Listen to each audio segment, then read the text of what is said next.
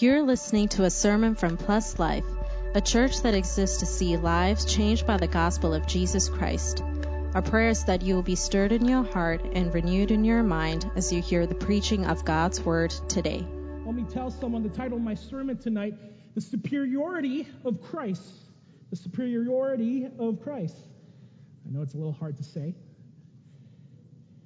Now, before we get started this evening, I wanted to take the time to address a very hot topic that I've come across on online and on social media as of late. This is a highly debated topic, and I know it has been floating around for quite some time, and I know that there is this hot topic debate that I want to get to and I want to address as a church before we get into our sermon tonight, and I know that it's probably going to trigger a lot of you here, and if there's any topic that could divide a church, I'm afraid that this might be one of those topics. And so the topic that I'm talking about, of course, is who is the greatest of all time, Michael Jordan or LeBron James? Calm down. Everyone, relax. We don't want to divide the church here. So I want to settle this debate once and for all, okay? If you think, and even if you're not a basketball fan, just pick a name, all right? Pick the name that you like. If you think that Michael Jordan is the greatest of all time, can you just put up your hand? Thank you, I see that hand. If you think LeBron James is the greatest of all time, can you put up your hand, please? Oh, I saw one hand go back down. Wow. Okay, there you go. I guess we have it. Michael Jordan is the greatest of all time. Can we settled it here at Plus Life. Praise God. Amen. Thank you. Someone said Jesus. Well, we're going to get to that. Thank you so much, whoever the Christian was here in this room. As we come to the closing portion of John chapter 3, we finally get to the main point, the underlying point that the apostle is trying to get across, trying to communicate in this entire chapter 3 of John's gospel. And of course, that question is, who is the greatest? Who is the greatest? Remember what the first half of this chapter consisted of, a conversation with this great Jewish teacher, this Pharisee, Nicodemus. We read later in John chapter 7 that Nicodemus was part of the Sanhedrin, the religious government of Jesus' day. The second half of this chapter, as we read last week, is about John the Baptist, considered by many as the last prophet of the Old Testament. He was the herald of the Messiah, someone who God truly used to prepare the way for the Christ. This is the guy that Jesus himself says in Matthew 11, "Truly I say to you, among those born of women, there has arisen no one greater than John the Baptist." So you have these two great religious leaders juxtaposed with each other in this chapter. Nicodemus, who represented the Old Testament, the Old Covenant, the law, and John the Baptist, who represents the transition into the New Testament in Christ, or the New Covenant in Christ. The first having a high position in Jewish religious society and famous among Jewish aristocracy, and the latter, John the Baptist, lived in the wilderness, ate locusts, wore camel's hair as clothing, and attracted many of the common people of Israel to follow him. But despite their differences, the stark differences between these two religious leaders in this Jewish society, the same conclusion is said about the both of them. Christ is superior. Notice the similarities in both their sections, in both of their halves of this chapter. Go back to John chapter 3, verse 11. Jesus says to Nicodemus in verse 11, "Very truly I tell you, we speak of what we know, and we testify to what we have seen, but still you people do not accept our testimony. I have spoken to you of earthly things, and you do not believe. How then will you believe if I speak of heavenly things? No one has ascended into heaven except he who descended from heaven, the Son of Man." Now after that, check out the scene with John the Baptist. John the Apostle repeats the same sort of language, the same wording in verse 31. "He who comes from above is above all. He who is of the earth belongs to the earth and speaks in an earthly way. He who comes from heaven is above all. He bears witness to what he has seen and heard, yet no one receives his testimony." The underlying point that the Apostle John is making is that all earthly teachers and prophets and ministers, whether from the apostate religion of Nicodemus and the Jewish faith, or even a faithful minister of God like John the Baptist, and anyone else in between, may it be Muhammad or Buddha or the gurus of Sikhism or Joseph Smith or the Pope or priests and pastors, regardless of whoever they may be, whenever they may have lived, whatever title they may have possessed, all of them pale in comparison to the only Son of God who has descended to the earth and proclaimed the truth of God, Jesus Christ. Christ is superior. That's the point of this chapter. This is John's point. And remember his thesis once again, John chapter 20, verse 31. But these are written so that you may believe that Jesus is the Christ, the Son of God. That title of Son of God is not just to identify who Christ was, but it also identifies his position in the universe and the honor and the reverence that he alone deserves. And John desires that his readers are convinced and believe the same. John wants us to see Christ as superior to everyone and anyone else who's ever lived. And in this closing section of chapter 3, the apostle lists out the very reasons as to why Christ and his message to the world is superior to any other testimony, to any other message, to any other gospel or truth out there. And that's what we'll be unpacking this evening, the superiority of Christ. Because, church, do you realize the difference it would make if we lived our lives with this lens, with this mindset, this understanding of Christ as our viewpoint? That there is no one greater or superior than Christ.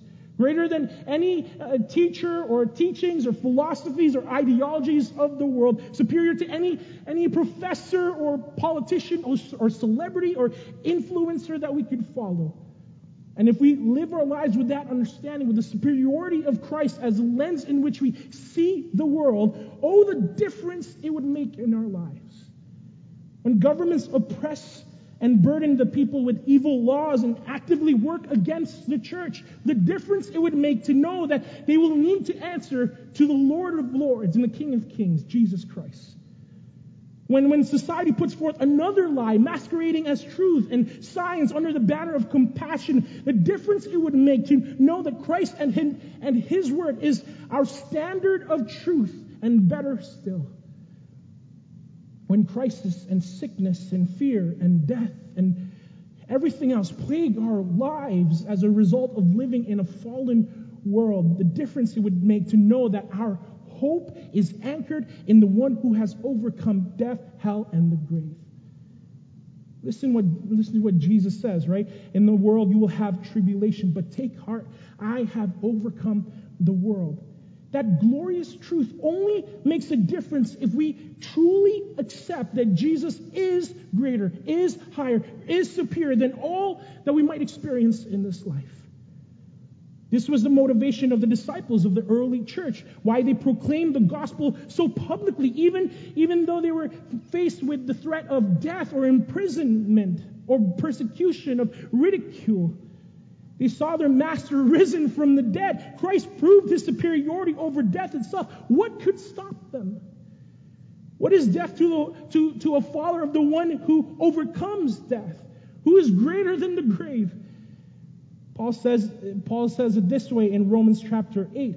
Who is to condemn? Christ Jesus is the one who died. More than that, who was raised, who is at the right hand of God, who indeed is interceding for us.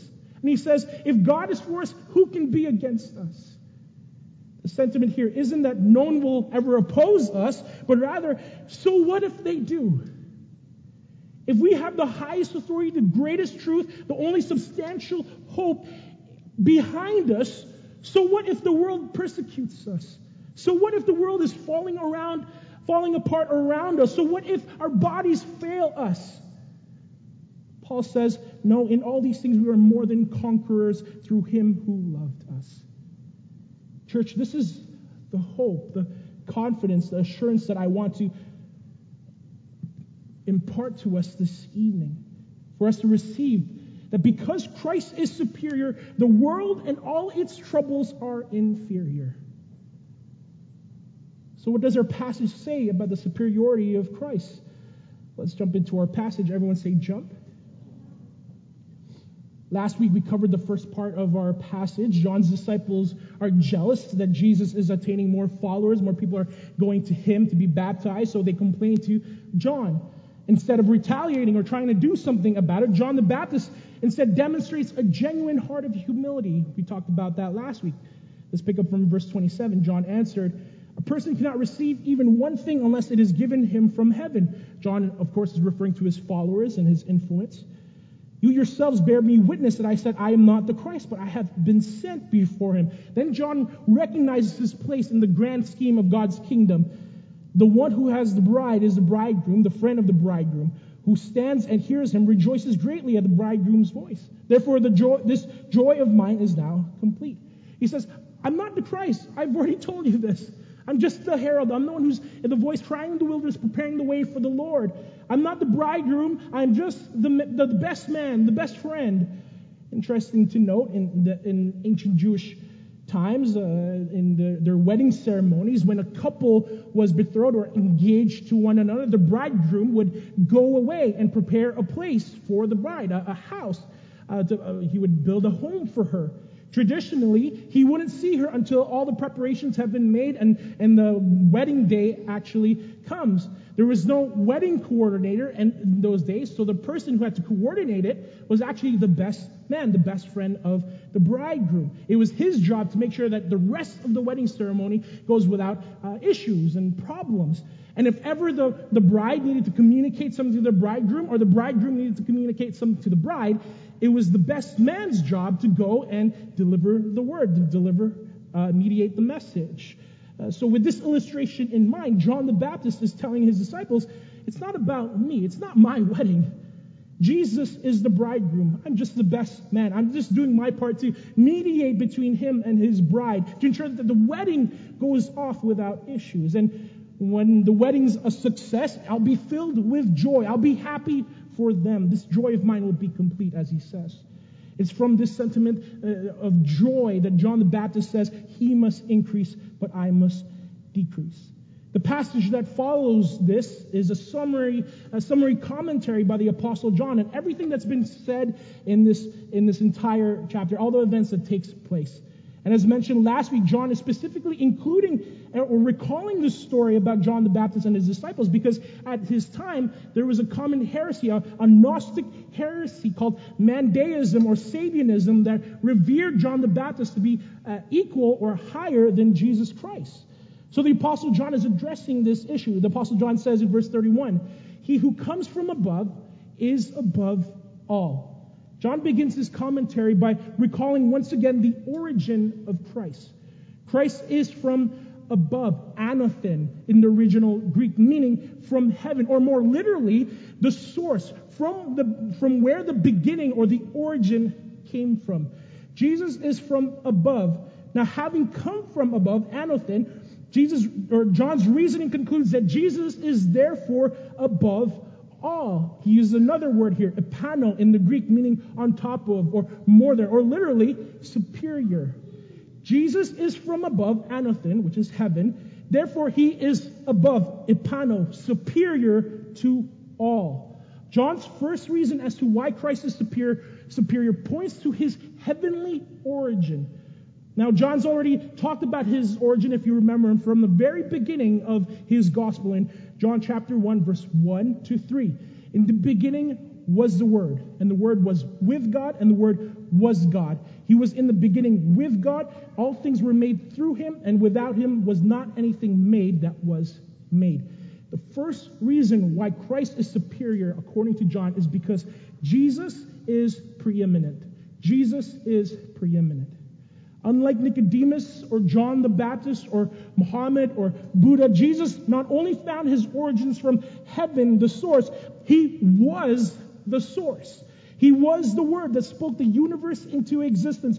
All things were made through him, and without him not anything made was made. Paul says it this way in Colossians chapter 1, verse 15. He is the image of the invisible God, the firstborn of all creation. For by him all things were created, in heaven and on earth, visible and invisible, whether thrones or dominions or rulers or authorities. Paul even adds, all things were created through him and for him, for his glory. That's what the title of firstborn in this passage means. The term of firstborn in ancient times was not merely a title of a sequence of order, as in you're the firstborn in this family. No, it was more so a title or a position that gave responsibility and authority and honor and privilege. You didn't have to be the firstborn in the family just to be called the firstborn. We see this all throughout the Old Testament. Jacob, if you remember his story, received the blessing over Esau. Judah received the blessing of kings over Reuben.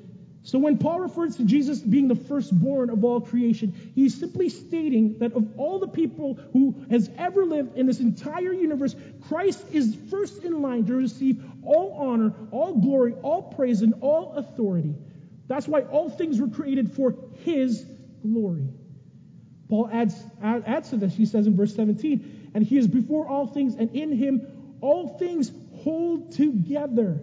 So nistao in the Greek, meaning to stand together, united. It's where we get the word sustained from. Literally, Christ created everything and ensures that everything stands and holds together. He sustains everything. All the orbits of the planets, the timing of the seasons, the attraction between every molecule and atom in your body is held together by the will and power of Jesus Christ. No other person who has ever lived can claim this. John's argument is very simple. Again, verse 31 of our passage. He who comes from above is above all. He who is of the earth belongs to the earth. Buddha was an Indian prince born in a palace. Muhammad was born in Mecca in the Middle East. Joseph Smith was born in Vermont. All these religious leaders were born somewhere in the world. Jesus, though in the incarnation was born in Bethlehem, Jesus, the Son of God, predates time. He has no origin. In the beginning was Jesus, and Jesus was with God, and Jesus was God. Who else can claim this? Who else can claim this? You know, I was talking about the internet earlier, and if you look hard enough, there's a lot of people who do not like Jesus and his story. If you look hard enough, there's this story or this rumor that floats around on the internet that says that, well, Jesus was just inspired by the story of Horus, the Egyptian god. And interestingly enough, people say that Horus supposedly also was born of a virgin, and his birth was announced by an angel, and he was baptized at the age of 30, and Horus had 12 disciples, and he performed miracles, and he had a Sermon on the Mount, and he died, and he rose again, and all this stuff. And people will definitely argue that this is where the story of Jesus came from. Well, if you believe that, I would say Reddit and Wikipedia are not considered scholarly works for citation, because none of that is true. Egyptian history has been greatly recorded and preserved, and there is no historical or archaeological evidence that Horus did any of those things. No records whatsoever. In fact, these claims are outright fabricated to deface the gospel of Jesus Christ, an attempt to diminish the glory and uniqueness and superiority of the Son of God. Even Richard Dawkins, if you know him, probably the world's greatest atheist, if you call them great. On his website, he says, to write anything about these claims in a scientific manner, I'd really need something more than repeated claims. When I tried to search for real evidence, I didn't get far.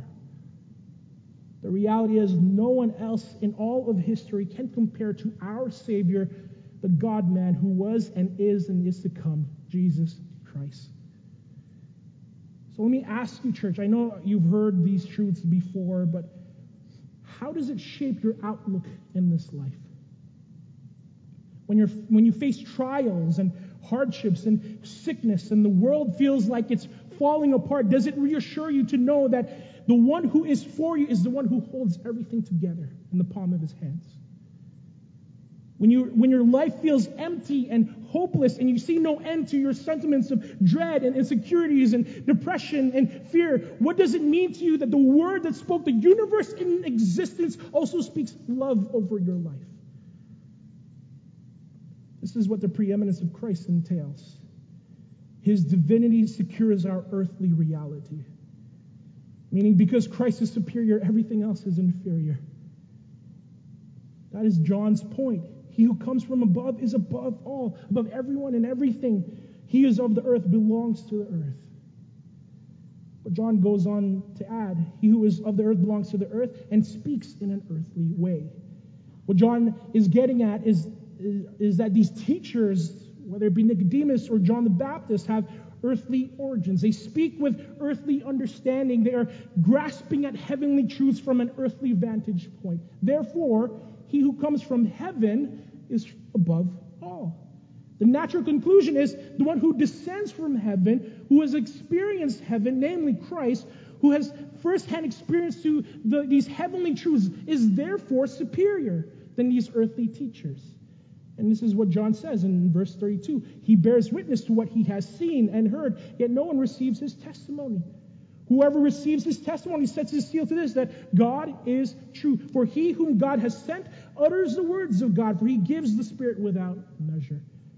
John is saying, if you believe the words of Christ, then you believe God himself, because Jesus is simply repeating or speaking the words of God. And he speaks them totally empowered and surrendered to the Holy Spirit. No one else can claim this. No earthly speaker or preacher or teacher can ever fully claim without a doubt that every word that they speak or utter is completely from God, 100%. And I know this personally as a preacher. It doesn't matter how much time I spend in the Word. It doesn't matter how much I am in step with the Spirit. Whenever I come up here to preach, I can only hope that what I say is truly from God, guided by God, for you to hear. Because I know that my flesh, my fears, and my insecurities get in the way of that. It's why I use a script in my sermon, because I know at the moment that I go off script, I start saying something stupid, right? Like connecting biblical truths with Michael Jordan and LeBron James.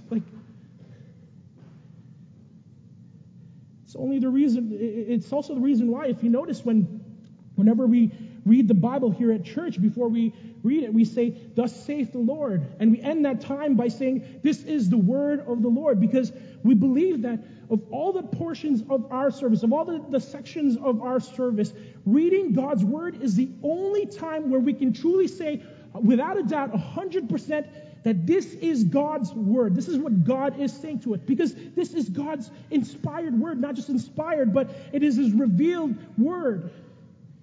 It is the pinnacle of truth in our service, more than even the sermon itself. So back to what John is saying, that because Jesus is from heaven, he has first-hand account of earth, or heavenly truths rather, and he's fully empowered by the Spirit without measure, meaning infinitely so, in order to communicate these truths.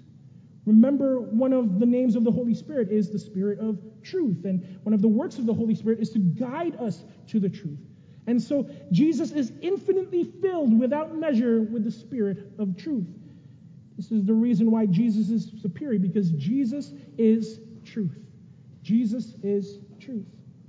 Jesus is our standard of truth, the Word of God. It's not human teaching or man's philosophies. Again, as John stated, man only speaks from an earthly vantage point. We are merely grasping at heavenly truths and heavenly realities with a fallen mind from a fallen world. Meanwhile, the words of Christ and the words given to his apostles later on is to write down, recall, directly come from God. Jesus says in John 14:6, right, famous passage, Jesus said to him, "I am the way, the truth, and the life. No one comes to the Father except through me." The word for truth there in the Greek, aletheia, meaning the facts that compose reality. Jesus is the absolute truth that governs every principle and every law and every substance of this universe. Any truth that diverges from his truth is a lie. The opposite of truth to the Greeks was an illusion, something that which represents, or something that presents itself to be real or true, but is in fact false. A temporary delusion that will waste away in the light of what is actually true. This is who Christ is in the midst of all the narratives and all the lies and all the deception that is running around in the world.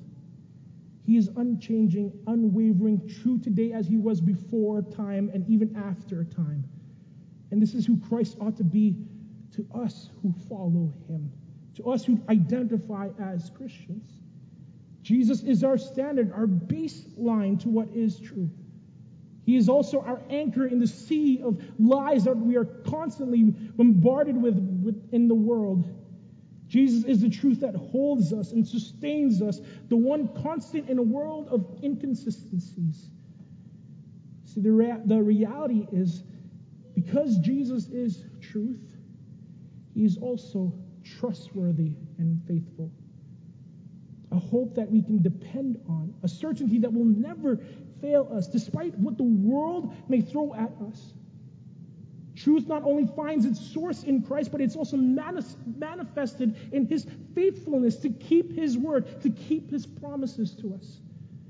That's why Christ is superior, because he is the only one that can truly keep his word and has the power to fulfill his word.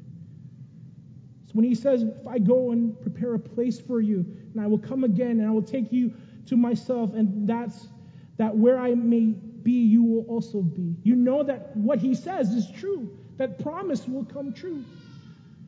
When Jesus says, behold, I am with you always, even to the end of the age, it is assurance that despite the hardships we face, the trials we face, the persecutions we face, the sickness, the death, despite the corruption of this world, though others may abandon us or leave us, he who is faithful and true will never forsake us. Promise that the Apostle Paul claims in Romans 8, where he says, for I am sure that neither death, nor life, nor angels, nor rulers, nor things present, nor things to come, nor powers, nor height, nor depth, nor anything else in all creation will be able to separate us from the love of God. That promise stands on the foundation that it is in Christ Jesus our Lord, who is faithful and true. This is what John is getting at. Jesus is superior because he is truth, trustworthy, and the standard of what is true. Jesus is preeminent. Jesus is truth. John goes on to say in verse 35, the Father loves the Son and has given all things into his hand. This is speaking on Christ's authority. The reason why Christ is superior is because Jesus is Lord. Jesus is Lord. Philippians chapter 2, verse 8 to 11 says, and being found in human form, he humbled himself by becoming obedient to the point of death, even death on a cross. Therefore God has highly exalted him, bestowed on him the name that is above every name, so that at the name of Jesus every knee should bow in heaven and on earth and under the earth, and every tongue confess that Jesus Christ is Lord, to the glory of God the Father. The Father, out of his love for the Son, bestows the name, the title that is above every other name and every other title unto his Son, which is Lord. The same name that the Jews in the Old Testament used in reverence of God, Adonai, capital L-O-R-D, is bestowed on his Son, Jesus Christ, to denote his authority, his power, his control over all things. John goes from talking about Christ's origin, his preeminence, to his character, his truthfulness, and now his position over all creation as Lord. You can't get more superior than that. Jesus is above all earthly authority, all governments, all parties, all religious systems, every president, every prime minister, every policy, every mandate. Jesus is Lord over all, the only one deserving of unwavering allegiance and compliance to. It is why the disciples were so willing to lay down their lives for the gospel, why they endured hardships and persecutions and imprisonment and sword, why they were willing to proclaim proclaim this faith, this gospel to a government, to a religious system that wanted them dead. That's why they were willing to say, we must obey God rather than men, because they knew they answered to a higher king, the greatest authority, the superior master. And guess what, church? We do too. Our allegiance is not to this world or any government of this world or any king of this world. Our allegiance is Jesus Christ alone. And the Bible is very clear as to why, because Our citizenship is in heaven. Philippians chapter 3, verse 20 to 21. Our citizenship is in heaven, and from it we await a Savior, the Lord Jesus Christ, who will transform our lowly body to be like his glorious body by the power that enables him even to subject all things to himself. Our allegiance is to the Lord Jesus Christ, who has the power to subject everything. Meaning, the word there literally means to subdue, to place under, to make submit. All things to his authority. All governments, all opposing truths, all those in power, at the end of the day, they will bend a knee and their lips will confess that Jesus is Lord. That's the result, by the way, of this month's election. Regardless of whoever wins, Jesus is still King.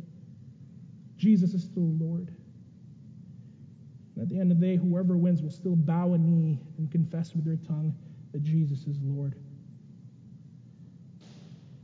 This is what the Apostle John is getting at in our passage. And interestingly enough, he even sees the culmination of all this, the great revelation of this towards the end of his life. Revelation 19. Listen to this. Revelation 19, verse 11 to 16. And listen, if this doesn't get you excited and if this doesn't get your blood going, I don't know what will. Then I saw heaven opened, and behold, a white horse. The one sitting on it is called Faithful and True, and in righteousness he judges and makes war. His eyes are like a flame of fire, and on his head are many diadems, and he has a name written that no one knows but himself. He is clothed in a robe dipped in blood, and the name by which he is called is the Word of God. And the armies of heaven, arrayed in fine linen, white and pure, were following him on white horses. From his mouth comes a sharp sword with which to strike down the nations, and he will rule them with an iron rod. He will tread the winepress of the fury of the wrath of God the Almighty. On his robe, on his thigh, has the name written, King of Kings and Lord of Lords. That's who our King is. That is why Christ is superior. That is why Christ is over Caesar. Why we must obey God rather than men. Because at the end of the day, that is what we will have to answer to if we do not swear allegiance to him today. And John even ends this chapter with the same warning. Verse 36. Whoever believes in the Son has eternal life. Whoever does not obey the Son shall not see life, but the wrath of God remains on him. The original Greek, therefore, not obey is apatheo, meaning to rebel against, to refuse conformity. John is saying if we refuse to submit to Christ, if we rebel against his authority, then the wrath of God, the same wrath that is held over us because we are depraved sinners, totally deserving of his wrath, which is hell, eternal punishment, that remains over us if we do not yield ourselves to the authority of Jesus Christ today. But the hope that John gives to those who believe, he points to another reason why Christ is superior to all other teachers, other religious systems, other worldviews. He says, whoever believes in the Son has eternal life. Whoever believes in the Son has eternal life. This is John's point throughout everything that we've read so far in his gospel. Jesus is life. Jesus is life.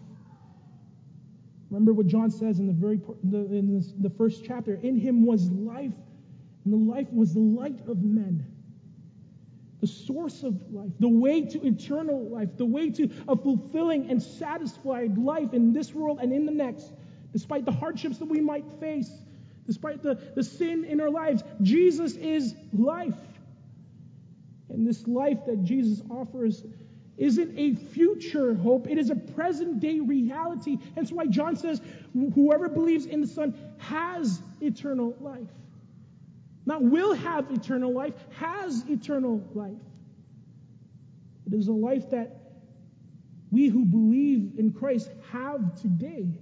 It is a life that assures the Apostle Paul while in prison to live is Christ and to die is gain. It is the assurance that comforts every believer who has laid down their life for the gospel, that though this life may be filled with tribulations and hardships and persecution and even death itself, that the life that we will experience in Christ and the life to come will be full of joy, free from sadness and pain and tears, free from depression or fears. And all of that is in Jesus Christ. That is our life. Why is Christ superior? Because no other faith, no other religious teacher can offer this. All other religions, name it, says you need to work for your salvation. You need to work to have a good life so that God can bless you, so that God can grant you passage into eternity, into heaven. Only this faith, only the words of Christ says that He has done the work. He has done the job so that His righteousness would be our righteousness. And if you have yet to believe in that, in Christ, it is a life that you can have this day too. If only you have believed, or if only if you have faith and believe. The point of the opening 3 chapters of John is to illustrate how Christ came to give us this life, because we could not do anything on our own to acquire it, to save ourselves. And again, as we've talked about, we instead of loving the light, we love the darkness instead. That was our choice. We, in our natural state, would never pursue the light of Christ. Yet what we see and what we have read and studied in these first opening chapters of John is that in order to see the kingdom of God, we must be born again. We must be born again, similar to how we could do nothing to be born physically. We can do nothing to be born again spiritually. That's the message. It's all by faith.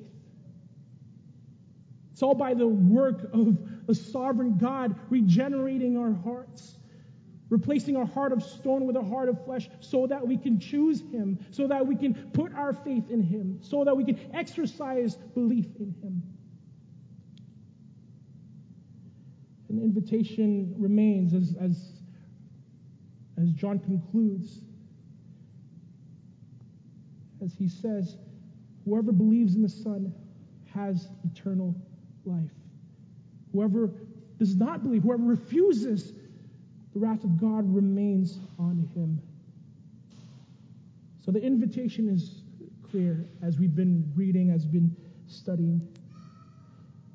The invitation, whether you are an unbeliever or whether you are a long-time believer, the invitation is to truly make Christ Lord over your life. To truly make Christ Lord over your life. To recognize Him as the superior, to be the greater truth, to be the Lord of every aspect, every decision, every action, every word that you speak forth. Everything in your life. Make Christ Lord. Romans 10:9 says, because if you confess with your mouth that Jesus is Lord and believe in your heart that God raised Him from the dead, you will be saved. That's the invitation. So church, as we close this evening, ask yourself, is Christ truly Lord over your life? What part of your life have you yet to yield over to His authority? What part of your life have you kept for yourself?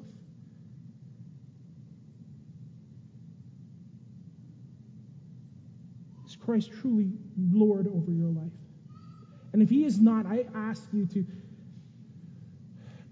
make Him Lord this evening. What that entails is recognizing whatever sin you have in your life and repenting of it. What that entails is if you have been disobedient, repenting of it and coming to Christ in faith, making Him Lord over your life. I ask everyone to bow your heads and close your eyes as we pray.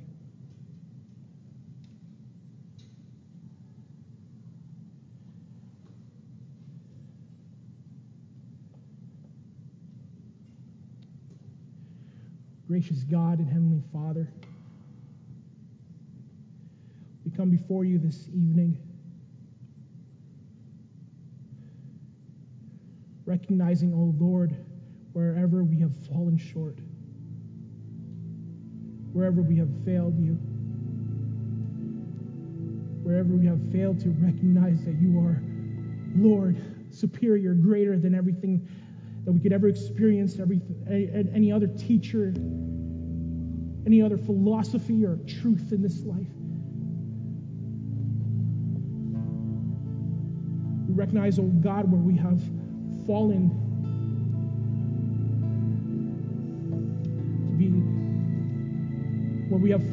in attempts to be Lord over our own lives. And I pray, oh God, in this time of conviction, in this sacred time of confession, that you would move amongst your people and convict the hearts, oh Lord, that has yet to fully yield themselves to you, has yet to fully bend the knee to you as King over all. Oh God, I pray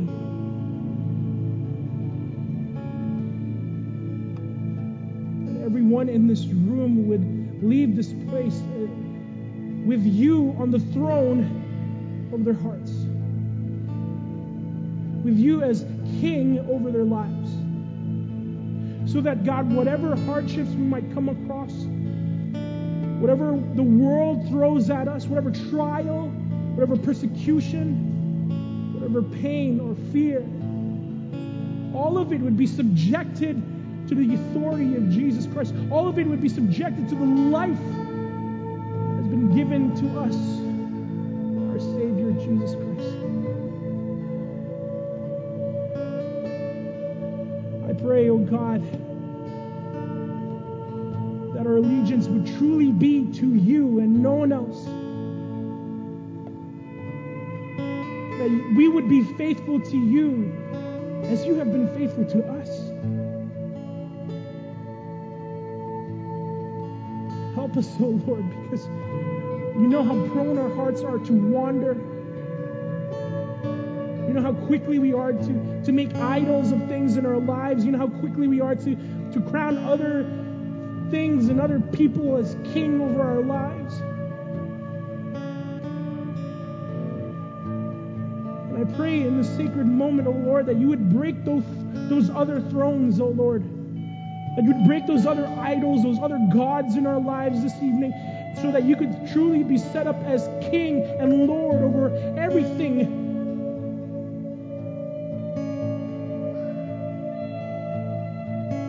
Help us, oh God.